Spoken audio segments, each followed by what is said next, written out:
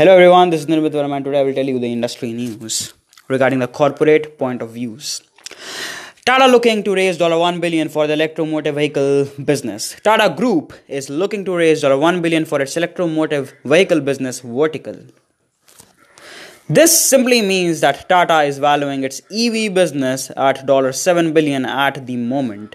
Tesla, on the other hand, has been asked by authorities in India to share its localization and India-based manufacturing plans. Elon Musk recently tweeted about the high import duties associated with importing electric vehicles in the country. CESL to procure 3 lakh E3Ws by 2023 and raise $1.5 billion. The chief of Convergence Energy Services Limited, CESL, Mahua Acharya, has revealed that the company is looking to procure and sell at least 3 lakh electric three-wheelers by 2023. He said that the company will also need to raise funds worth $1.5 billion in the upcoming years in order to achieve its electric mobility aspirations. CESL recently floated a tender for 1 lakh E3Ws. Acharya added that this was only the first of 3 similar sized tenders that they are planning to float by 2023.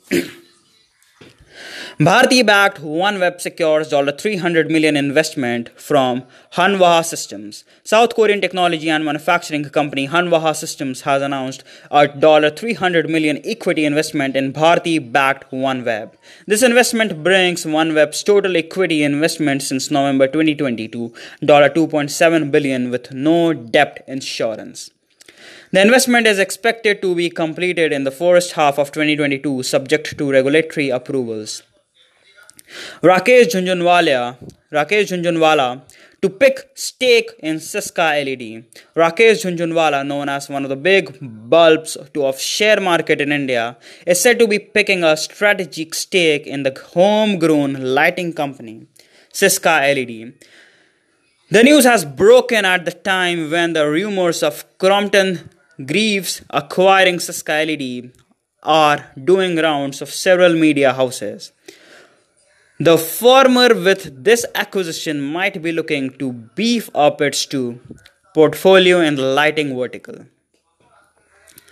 Amara Raja planning $1 billion capex for energy storage business. Battery manufacturer Amara Raja Batteries is looking to grow its batteries business further with a key focus on energy storage systems as it plans to infuse about $1 billion in the next 5 to 7 years towards capex to be spent for both organic and inorganic growth.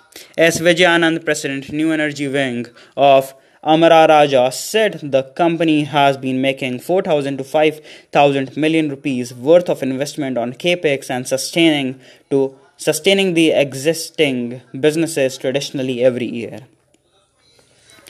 Tata to acquire stake in Tejas Networks. Tejas Networks had recently announced that it has executed definitive agreements with Panatone Finvest Limited, Panatone, a subsidiary of Tata Sons Private Limited.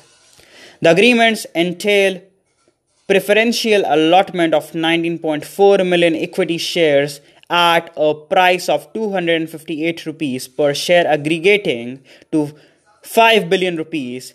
Panatone and other certain companies of the Tata Group would make a public announcement to acquire up to 40.3 million equity shares of Tejas Networks, representing 26% of the emerging voting capital in accordance with SEBI takeover regulations.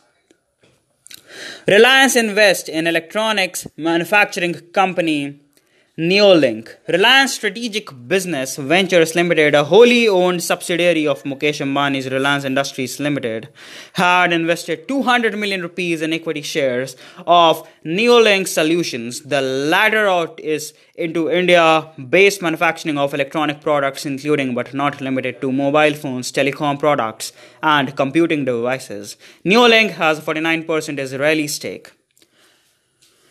Bharat forging to enter E2W and E3W space by 2022. Pune-based automotive component manufacturer and forging firm Bharat Forge is repeatedly eyeing to enter the burgeoning electric vehicle space with two-wheelers and three-wheelers by the fiscal of 2022, a top company official informed, while adding that the launch is scheduled for the second half of the year.